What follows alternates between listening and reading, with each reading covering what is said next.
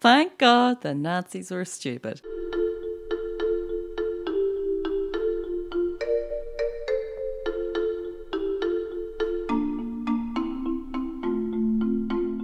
Hello, my name is Ricardo Deacon. Hello, my name is Orla McNeilis.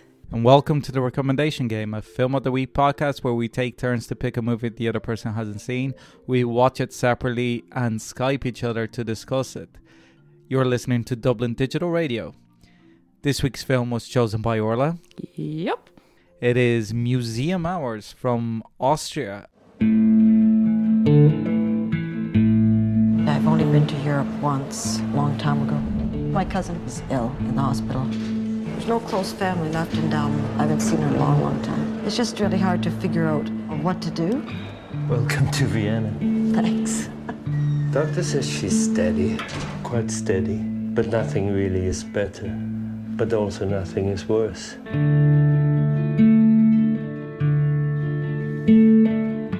Freelance, what do they call that here?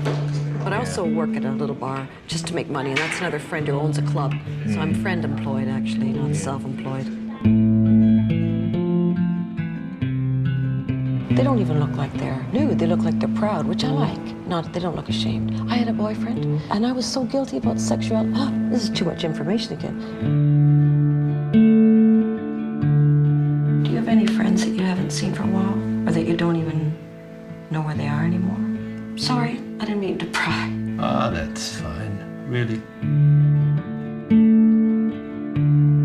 There doesn't seem to be much there, really, does there? It's like it came from nothing. It might go back to nothing.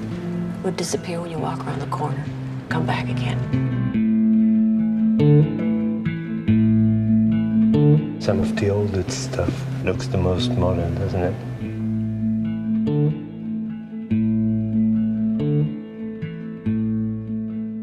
A Vienna museum guard befriends a visitor, and the two explore their lives, the city, and the ways artwork reflects the world.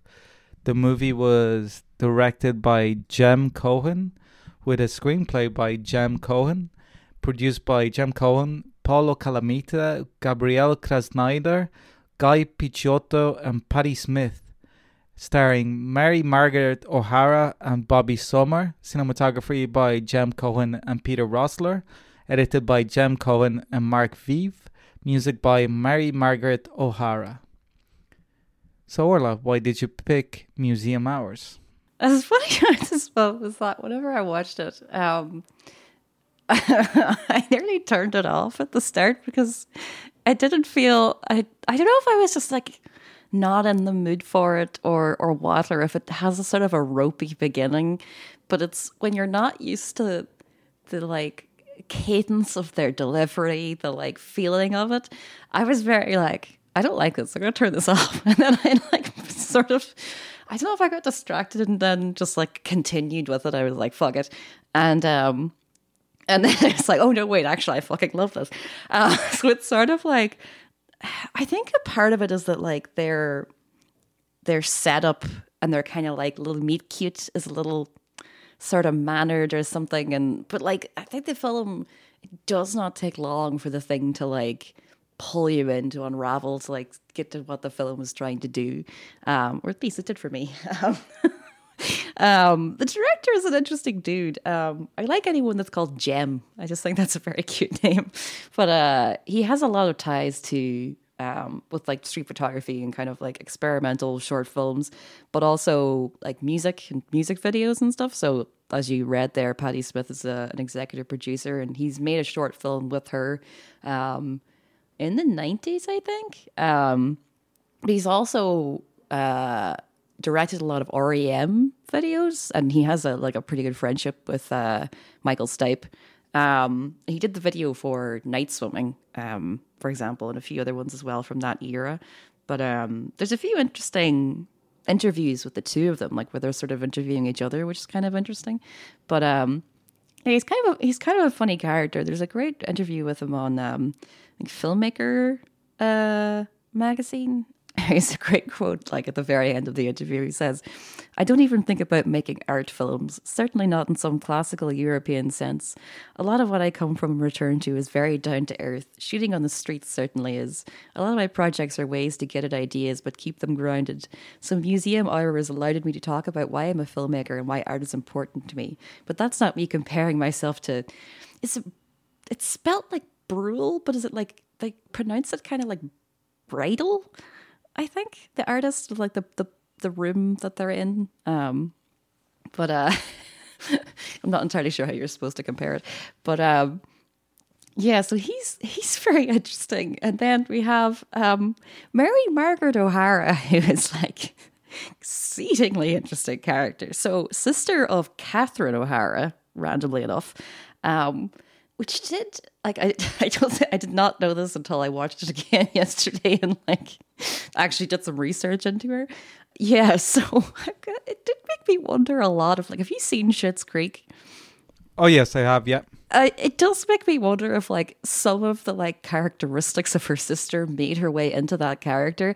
And, like, I do not mean that with shade, because I love Moira so much. Like, she's a fantastic character. I love her bits.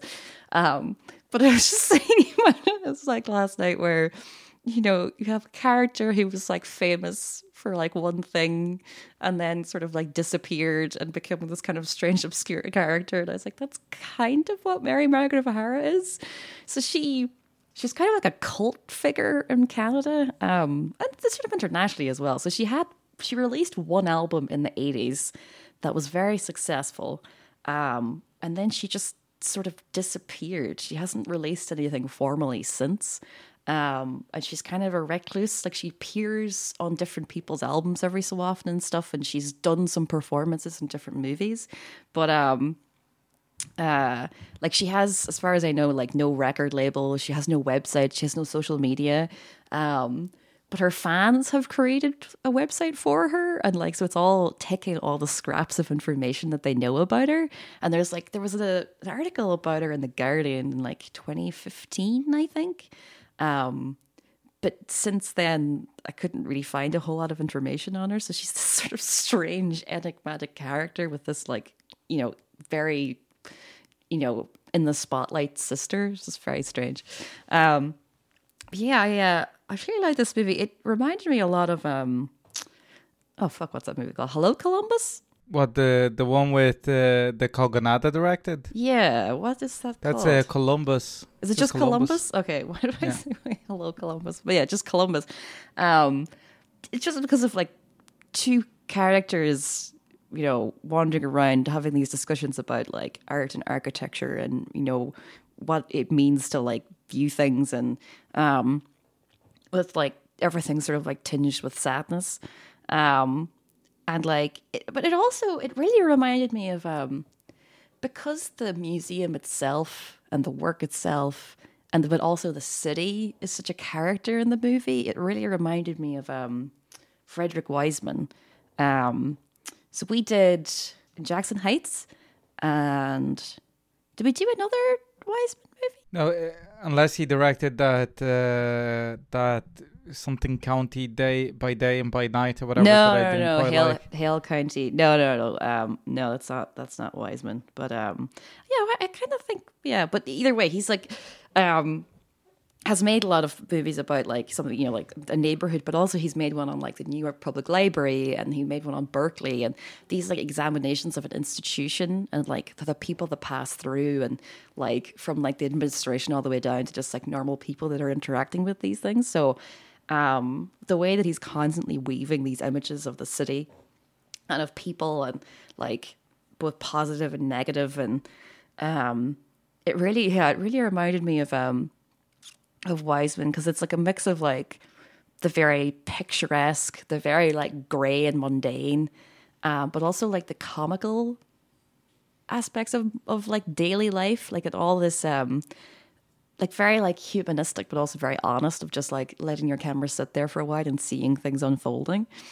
Yeah, like it's definitely like a very beautiful film at points. Like there's one shot that really kills me when she's in the hospital singing.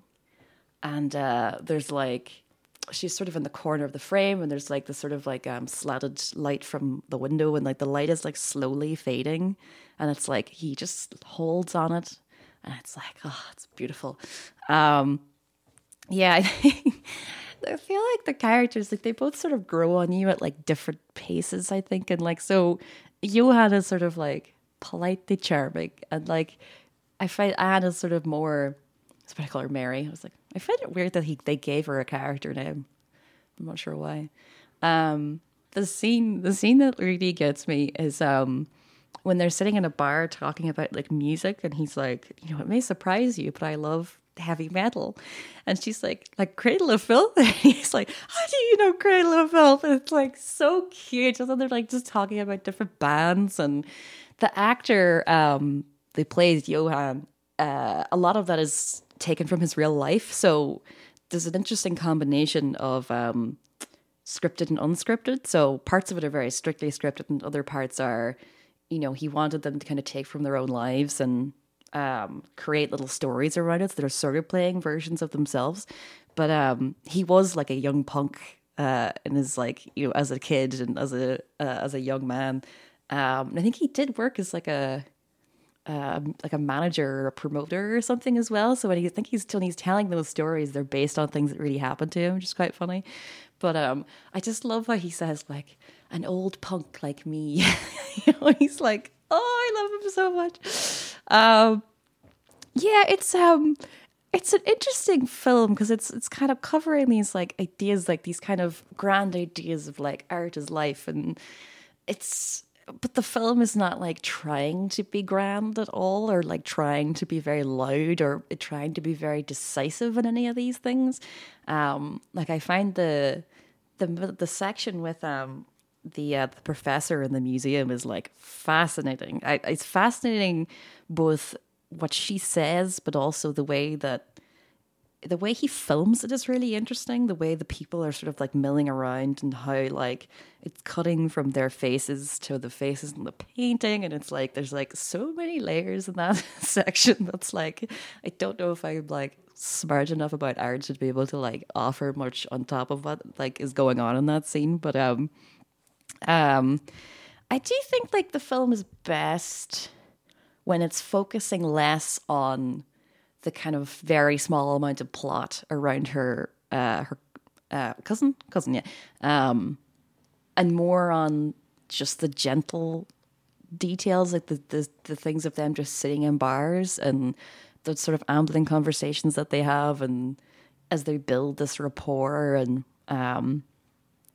yeah, it's like it's just such a film of like fucking amazing details. It's like the walls and bars, and the walls throughout the city with like posters, and like even the details of like the outdoor markets and the paintings where they're sitting directly on the street, and it feels like such a time capsule. So this is I couldn't get a lot of information on how this was filmed or when, but I'm assuming probably around like 2011. You look at how much the city has probably changed in that time. Like it's very interesting. Like it's such a time capsule in the way of like something like before sunset or before sunrise is. Like there's such a of like the respective cities in those movies. And it's like such a fucking wintry movie, but like wintry and a very like not like lead up to Christmas winter. It feels very much like January winter, where it's just like the grey depression of it, which I was like, this is a good time to be watching this film. It's a very interesting film about the examination of like value of like both like people, but also the paintings and the people that made the paintings. And it's like a more subtle version of have you seen Mona Lisa Smile? Nope. I might pick that someday, even though I think is that the Julia Roberts movie? Yeah, it's terrible. I love it. I think I did watch it, but like probably half watched it. It was in the background sometime. You know, back in the day, whenever you were forced to watch whatever the fuck was on TV. Yeah, it's a real on RTE in the in the evening kind of movie. It's such a cozy movie, though. I really enjoy it. But she has a big speech. So she's teaching in this college with these sort of little protege kids where they're all women and, you know, they're incredibly intelligent. They've swallowed the textbook and can regurgitate regurgitate it to her. So she comes in and she's like, she has to try and like shock them. So she has this whole, she brings in these like very abstract paintings and they're like, it's not art. And she's like, why not? Why isn't it art? And it's like her big speech and they all start to respect her. So in some ways the movie is like dealing with similar themes, but in a similarly cozy, but less or more subtle way than Julia. Yeah, I do. I think the film is like interesting when it's sort of, well, it's interesting in a lot of ways, but in regards to Mona Lisa's Smile, I think it's little juxtapositions, but I don't think are very subtle, but I kind of enjoy because I feel like the shots are so pretty. The difference in how the shots of the paintings, the kind of the warmth of the shots of the paintings when they're sort of juxtaposed with the street markets and like where their paintings just sitting there and there's like rubbish around and, you know, it's like very cold and icy looking. There's a lovely, well, it's a lot of lovely quotes from Johann, but I will finish on this. After all, many of the works considered greatest in the museums were worth little or nothing in their day. Many of the artists who made them died poor, and yet they sit side by side with paintings that were of great renown and sold for fortunes. Side by side they hang, and if you weren't told, would you know which was which? Johann. So I'll shut up now. Ricardo, what did you think of Museum Hours? Oh, for one, you have a tradition of picking the most fucking obscure movies that like are impossible to acquire by legal terms. I had to pay fucking 15 quid in Apple TV to buy it. Why you couldn't rent it? Not in Europe, baby. Oh, sorry, because it was only like $5 for me to rent. I'm sorry. To be honest, I am way too late on getting like a VPN because to try to solve my rental problem, especially whenever you're picking these fucking really obscure movies. I do think that it's probably, even considering like some of the little documentary movies that you've picked, I think that this is probably the lowest budget movie that we've done. Oh, I didn't check actually. I know that it is less than $500,000 because it won the John Cassavetes Award in the Indie Spirits Film Awards, which the only extrapolation for that award is that the movies are below $500,000 in budget. So I think that would make sense when you look at the... Yeah, like the movie, yeah, there's no real locations to probably be able to shoot in the museum for free. So you're only like dependent on the wages of the actors, really. And the film stock.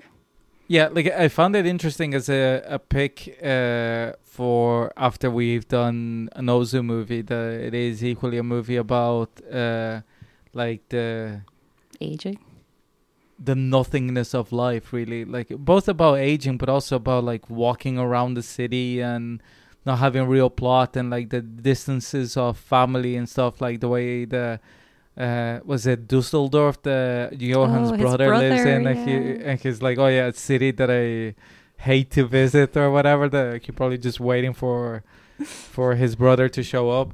And I did appreciate, even though like it's a little bit ham-fisted whenever he like reveals that he is gay, so it kind of like completely undermines the idea of a romantic connection between himself and herself. I think it's both too subtle in a way and too ham-fisted. It's very, you know, because you could miss it and then like completely not get the relationship, but because they talk so.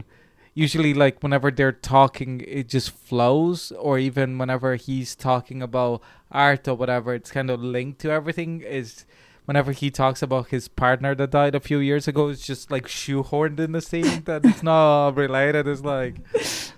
but otherwise, like, I did really like the movie altogether. I think that it is a little bit overlong for the structure of the movie, but that's... But at the same time, it's kind of like the pacing of it also is part of the enjoyment of it. So there's very little to criticize there. It's not like some movies that some scenes sag and stuff. Like I do think, like you said, that now the the main actress is Catherine O'Hara's sister. It makes so much sense, like that performance and stuff. That it's like, I think I was looking back, going like, how the fuck did I not know that? I briefly checked her Wikipedia page, and it's like, she has the one album from the 80s and then like the soundtrack for a movie, like a romantic comedy from 2000 called Apartment Hunting, which is the most random fucking discography ever. But like I think that the movie itself is very kind-hearted. I also appreciate how it doesn't, the same way that Johan says that he decides not to show the touristy locations of Vienna, that the movie avoids that. It's not like the Euro trip kind of fucking tourist board funded before sunrise. That it's just like the idea of Vienna. This is how amazing it is, like the punk scenes and stuff like that. But I think more importantly that it's kind of, I don't know what, like I know this Super 16 that they're shooting on, but I don't know what exactly is the film stock that they're using, but it is one that I know from looking at it that was used in Europe very wildly in the 80s and stuff. So the movie seems like a time capsule in a way that you can't do it even like if you're shooting digital and then trying to put some fucking effect on it to make it look like an older movie. This actually looks like the movie is gonna be about like fucking KGB spies. You know what I mean? It's such a grey movie. It's so funny, but then like hard cut back into the museum where it's like rich, beautiful colors. I think that they were shooting with like tungsten balanced film stock for the out exterior areas and even in the interiors, because a lot, especially in the scene of the pub, it's straight out of the fucking Kaurismäki movie. the bar that they're the bars are so Kaurismäki. Oh my god. Oh yeah, and like the little focusing in on people's faces every so often and stuff. It's like, yeah, I'm getting a real sense of like Kaurismäki players. But in a way as well, it's the same way that Kaurismäki or Ozu are very. They use the form of filmmaking to kind of break the idea of how you expect a scene to be shot and how you expect it to be edited together. This movie does it to a lesser degree. It's less formal than the other two directors that I mentioned there, but it's still, like you say, that scene whenever she sings and next to her sister, which is a very heartbreaking scene, like you mentioned. Alex straight away copped on that. She was like, oh, that is somebody that is a very well-trained singer that has practice. It's not somebody that was like trained whenever they were in college or something. This is like somebody who uses her voice all the time. I was like, oh yeah, that's a good insight. But I think my favorite scene in the movie, though, which is kind of ironic considering that there's such great performances from the two lead characters, is the scene whenever the lecturer is giving a tour of the museum there and Johan is just looking on. And I like how there's almost like a threat, like a level of threat in the background, because there's obviously so you much have like tension. It's so like her last line is like, obviously not everyone has to agree with me or something. It's really like aggressive. It's like yeah, also because it's like one of those lines that the way that she says it, the way that it probably means is like, I could agree with you, but then both of us would be wrong, kind of statement. You know what I mean? Yeah. The way how obviously they have to be Americans, which I love. But the movie itself, like this long ramble goes on to like actually present something that the movie does, that it's actually quite sad, how it's actually hinting in the background about the decline of Vienna as a place because of its kind of swing to the far right, that the idea of punk and inclusion and everything else and anti-establishment is kind of what he misses the most about the past. It's like it's very clear view, not like, oh, the youth these days are terrible. It's just like so disappointing for him that like the youth should be the idealists rather than the quote unquote supposedly pragmatic, but like fascism is not pragmatic. But like even the way that he makes like the very clever joke that is like, oh, people are still afraid of like Turkish invasions just because of immigration, obviously. Like, but It's so good. I love that scene because he's like, I'm mostly joking, but it's so like. but even at that, there's like level of subtlety because whenever she goes and visits the Flak Towers and she senses the evil of them kind of thing, like that, and whenever he explains what they are, he doesn't have to say, oh, it was built by the Nazis. He just goes, built during the war. Like there's a certain level of subtlety, but like by his delivery, you can tell that there's like a way that not only he's talking about like how expensive it would be to take them down, but also how they should be there as a reminder of what a waste fascism is, because like those Flak Towers also, like they're all over Berlin and Hamburg and stuff like that. They were both completely useless during the war, but also took so many resources out of more important quote unquote for like. It's one of those things that's like, thank God that the Nazis were stupid, because they're like just wasting their resources or whatever. But you know what I mean? It's like... Thank God the Nazis were stupid. Indeed. But yeah, like I think that the movie is like very well shot. It's weird that like you kind of see it as well through this movie, because whenever you go to these like central European cities, when you go into the outskirts, you can really tell which ones were part of the Eastern Bloc as the Warsaw Pact, and which ones weren't, based on like architecture. For example, like Prague and stuff like that, you can see like post-Soviet buildings all over in the suburbs and whatnot. But then whenever you go into the central of the city, you can see some of the like the old parts are very unique to each city. But then the parts that are old, but like 200 years old, not 1,000 years old, they're very much the same because of the being part of the Austro-Hungarian Empire. So it's kind of, it just links it the same way that like Vienna was. The part that people forget about Vienna is that it became an incredibly poor city after the First World War, because it had been like a massive center of an empire that stretched from Austria all the way to the Balkans and all the way to the Black Sea.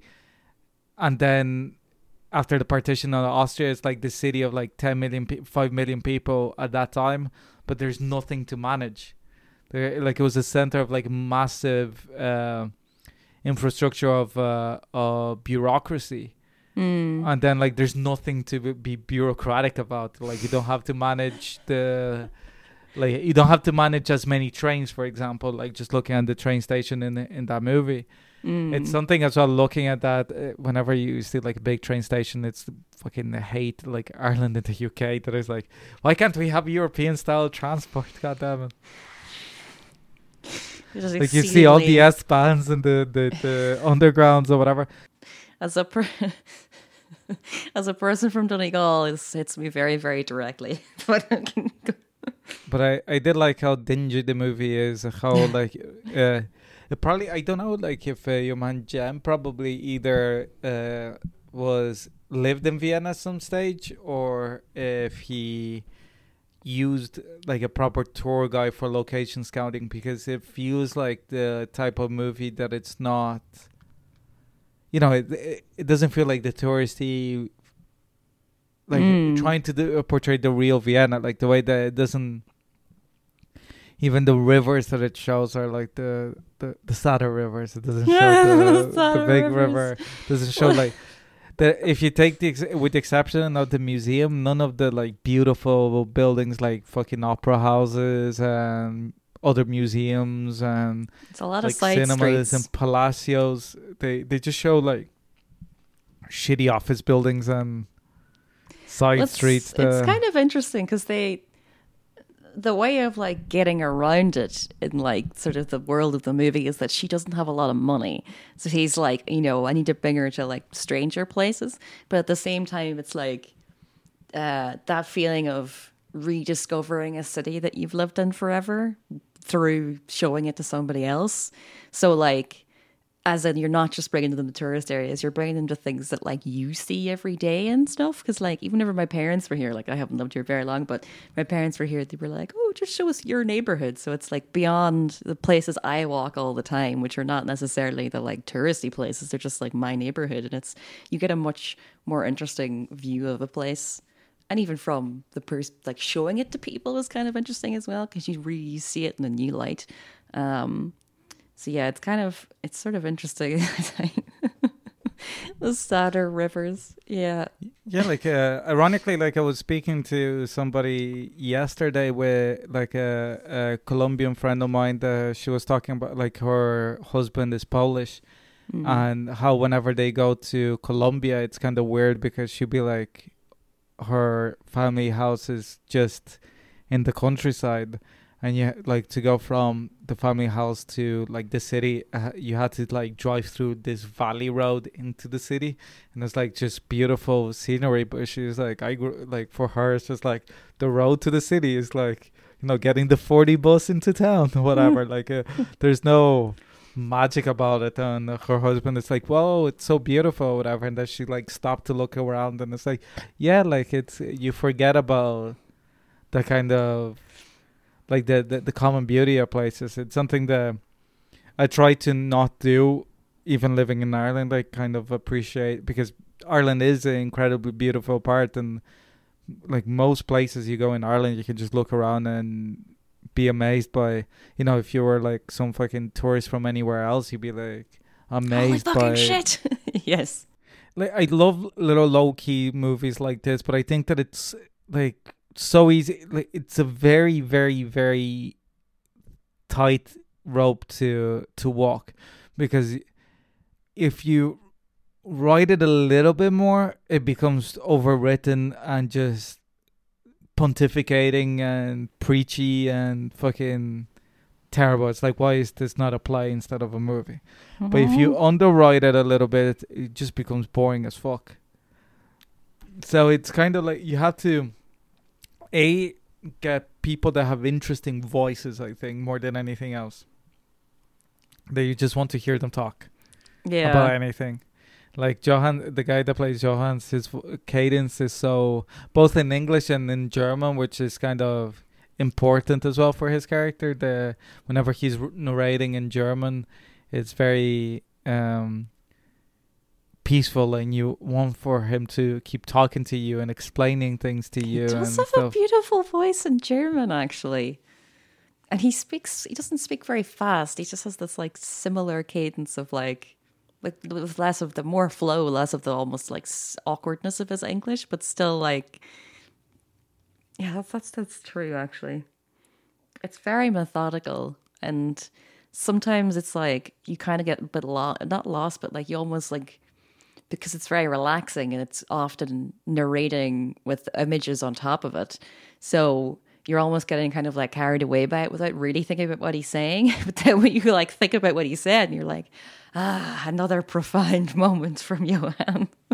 But he doesn't, like, nothing is said in very flowery language or very like, it's all coming from his own perspective and his own experience of things. And the fact that, if you do a job like that where you essentially watch people all day, you get a very interesting idea of humanity, and like the repetition of it, but also like the little sparks of oddness and pettiness. I love whenever he describes how if somebody's being obnoxious whenever they ask for the toilet, they send them on the scenic route. But then he's like, but of course we all have to go there at some point. So if they're like polite, we'll go, I'll always tell them where to go. And it's like, it's just, oh God, it's so good. I remember I was in a museum in Berlin, and I got lost, and the security guard just fucking started screaming at me in German, and I was like, what the fuck? I'm sorry. Any closing thoughts before we No, like I think that it was for one I did quite laugh at Alex's point whenever we were watching the movie and she goes, "Well, Orla didn't pick a documentary, but it's as close to a documentary that a fiction movie can be." Yeah, it's like. And I thought it was a very accurate description of this movie. That it's it really is. And like, but I was like, what's great about it is that it's just up to the line, which means that it manages to avoid all those ethical dilemmas, but still manages to like keep something of the like realness of a movie, like Bloody Nose, Empty Pockets. You know, it's like it's you still feel the realness of it, but it's not quite as like you've cut out that like ethical dilemma. So it's like there's not. I've definitely picked movies along this vein before that didn't quite land in the way that this one does. I'm trying to think of a good example. Oh no, I suppose like we did The Arbor, which kind of crosses the line as well, and you liked The Arbor. Oh yeah, like I think to me character and narrative like are important, but also like we've had this discussion, like you said there, about like the ethics of documentary, and I think that especially whenever that I do think that there is a difference, and I don't know, like I don't think most movie critics, because they do it all the time, they just watch movies for a job, like that's it, like that they don't understand after a while that your brain works differently whenever you're watching a movie that you know you have to write about, because you're questioning things that you otherwise wouldn't. And I think with documentaries, the first question that you have is ethics, and then you end up going into like a rabbit hole of structure and why. It usually as well, like it's this catch-22 that a lot of documentaries that have no ethical problems are boring as fuck, because it's just safe, you know, like if you have like some guy that is interesting and you just put a camera in front of him and you go, just tell me your story, and that's it. Any final thoughts yourself? No, I'm really glad you liked it. It's a funny one because it is definitely too long, but at the same time, I'm not sure what I would remove, and at the same time, it never feels very long. You know, like it sort of glides along.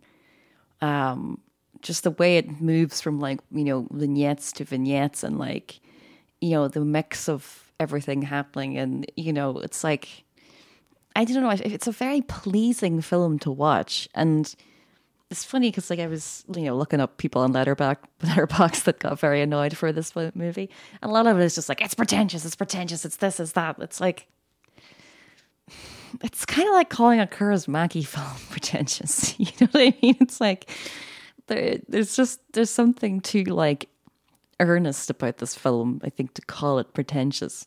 It's very hard to make an earnest film without, you know, feeling cloying or something, you know. So it's the bit that I think that to a certain degree is the problem in a way of like Letterboxd, IMDb and stuff like that it makes everybody a critic, and a lot of people that should not be a critic. That when it comes to, you know, it's the same as whenever people complain about being manipulated in movies. It's like, what the fuck do you think movies are? To say that, like, and to be honest, it is pretentious, yes, but like it's not like, it doesn't where it's pretentious and it's like, this is like no fucking Southland Tales or even The Matrix.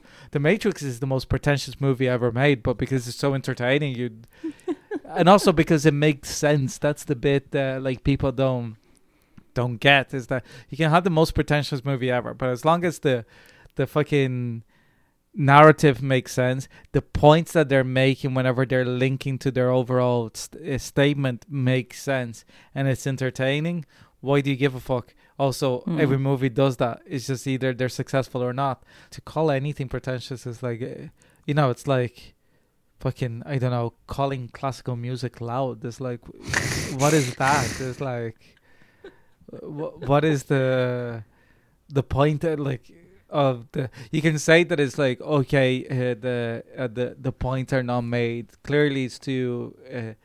Like you could have the argument that everything is kind of separate, so you're like.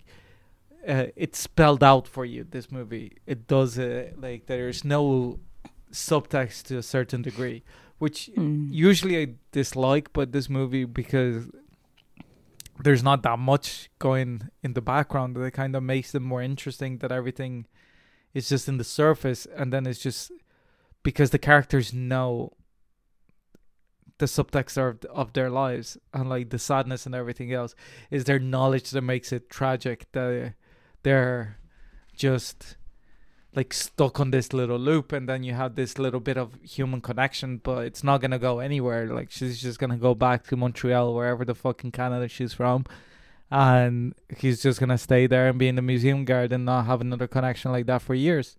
And just playing his online poker. yeah, and then it's like, oh yeah, but now he knows that he can't be alone, that he needs to make a connection. It's like, it's not going to happen. He's just going to go, like, it worked one time, she needs to go, that's it.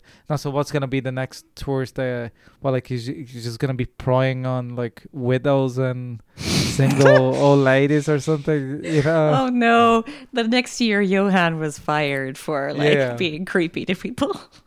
He's, like, because he hovers a lot. But like in a kind of nice kind of, and it's kind of interesting, like you know, like the kind of like security guard in a place that you don't expect anything bad happening, that you're just like, you know, making sure that nobody robs the paintings. But it's like, no, if somebody shows up with a gun, you're like, yeah, take the painting. Yeah, he's just wearing a suit. There's no like. He doesn't even have a taser, I don't think. He's just kind of there to like stop people touching the paintings, I guess. But like exactly, or like, oh yeah, tell teenagers to quiet down a bit or whatever. Like I do like in particular that scene whenever he complains about teenagers being like little pricks, but then he goes, I would have been a little prick myself when I was young. I like his self-awareness of that idea, you know, like, because even like I hear some people from our generation going like, oh, the kids nowadays with their TikToks, it's like, come on, that's what happens. It's like that fucking Homer, the Grandpa Simpson thing that is like, I used to be with it. Now I don't understand what it is anymore or whatever. Like that's what happens. You grow old. You don't understand. That's it. That's fine. It's fine. Like kids, let just them do age, they'll be fine. age with dignity. Good God. What was your favorite thing? Favorite thing is, I think, that the vibe of the movie. Like you said very pointedly, that it reminded me of Columbus as well. Yeah, like the idea, like even of having like the character that is like on in their deathbed basically and stuff like that, while the other person is just waiting for the moment to come, that you know that it's coming any moment. But it's kind of like putting a pause on your life while you kind of wait for your goodbye. It's kind of bizarre. And yeah, like I think that the vibe of the movie, like the whole feeling that it evokes on the audience is great. It's a very relaxing movie. I watched this, like I watched Marcel the Shell with the Shoes On. And then I watched this. And they're both kind of like mockumentary, fake documentaries, kind of relaxing movies with like very soft-spoken narrators. It's kind of was interesting kind of to watch them back to back. But have you seen Marcel with the Shell? No, I kind of want to. Like it's Oscar nominated now, isn't it? Yeah, it's a very, very pleasant little relaxing movie. It's very like incredibly cute. It's probably the cutest movie I've ever seen. It's like, but without trying too hard, it's just nice. It's like the way that this movie, like what I mean is, like even with the link to this movie, that with like this movie is warm and loving and whatever, but there's a tinge of like really sad melancholy in the background that is, again, like you mentioned, elevated also by setting the movie in the middle of winter, but not during like the cute part of winter whenever there's snow everywhere. It's like whenever it's sludgy and fucking just cold or whatever. Windy as fuck. So yeah, but at the same time, even at that, it's like, you know, there's a certain joy that that's where they met, because that's the saddest moment of the year, like after Christmas, because there's no Christmas decorations around, so you know that it's like probably January or February that the movie takes place. But at the same time, it's like it's far away from spring and summer, so those are the saddest months of the year, and as we are now. And I think that it's like quite nice for them that it's like that is the period that they share with each other. I just wish that there was a little bit more clarification on the timeline of how long she's there, just in the sense of not to say it like to make it too explicit or whatever, but just to know, it's like, is this a relationship like a weekend? Is it a like fucking 2 days, 3 days? Is it like 2 weeks? Because obviously within the grand scheme of things it doesn't make a difference, but also it does make a difference if you're sharing that amount of time with somebody that is just there to visit. The kind of, you know, it's like dedicating that amount of time is a clear showing how little his life is there as well. So what was your favorite thing?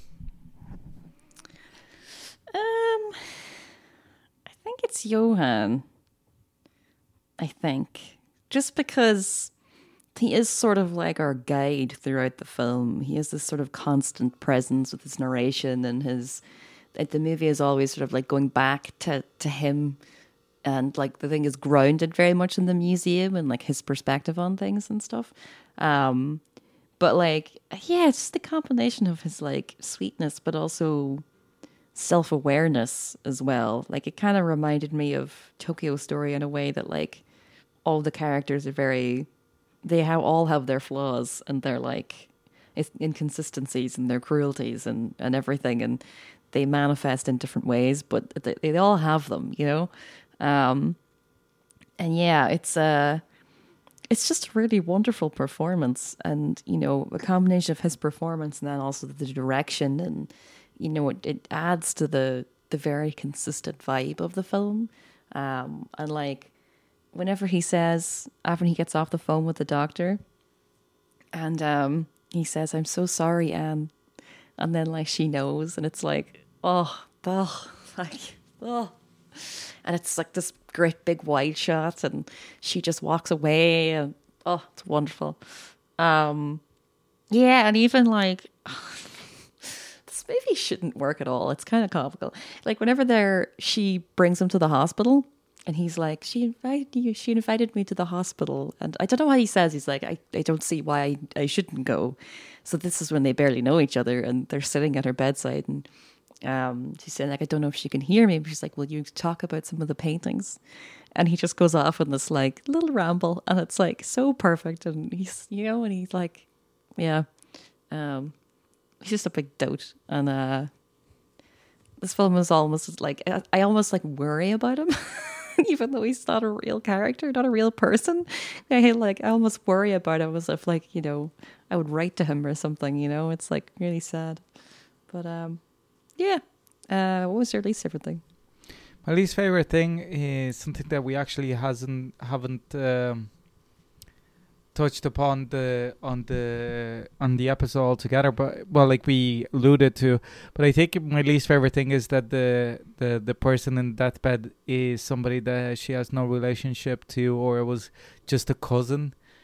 Like I think, like even if you have as a person that your lives drifted apart, it's kind of sad, obviously, because then it's like a cousin is the closest thing that you have whenever you collapse. Let's say if you're living in Vienna or whatever, she was that lonely that's the person that they ring from the hospital is your cousin, that has like a certain sadness to it, but also, like, you know, I don't think a single person in the world would be like that is not terrible would have that happen to them, because even Johan, who's like completely alone, would have like his brother or like the other friend that he mentions a little bit, that even if you have very few people in your life that you're not very close to, there's still like somebody that is closer than a cousin that you haven't seen for 30 years or whatever that she says. And I think it kind of undermines the melancholy of their encounter. Like I think whenever we're talking about Columbus, how like because it's the character's It's his father, father, it gives a different kind of vibe about walking around the town, because not only you're enjoying the company, enjoying the place itself, but you're waiting for one of the pillars of your life to fade away and disappear from your life as well. So you have this kind of sadness that it hasn't happened yet, but you know it is like around the corner. And if anything, is that person is already dead. You're just waiting for the moment that it's official. And I think that having like, if it was a sister that, or a brother maybe that was estranged, would have been like perhaps more moving in a way, because or like, if it was an older person, maybe, because I think the fact of like an because I think the idea of a person having no friends or no connections at all becomes more likely the older that you get. Exactly. So if you're like, you know, what age is Anne? In her 40s probably. Like it seems, you know, especially someone that's lived in Vienna all her life, which is the idea that we have of the cousin, I guess, or at least that she lived there for a long time. It seems very strange that there's not a single person that comes to the hospital. Like, they, you know, there's like nobody. They're like desperately trying to go through to like, you know, find someone to possibly come and see her. So I think like if it had been an elderly relative, maybe that might have made more sense. But it's, or like, her being almost the same age as her doesn't really, it feels a bit odd.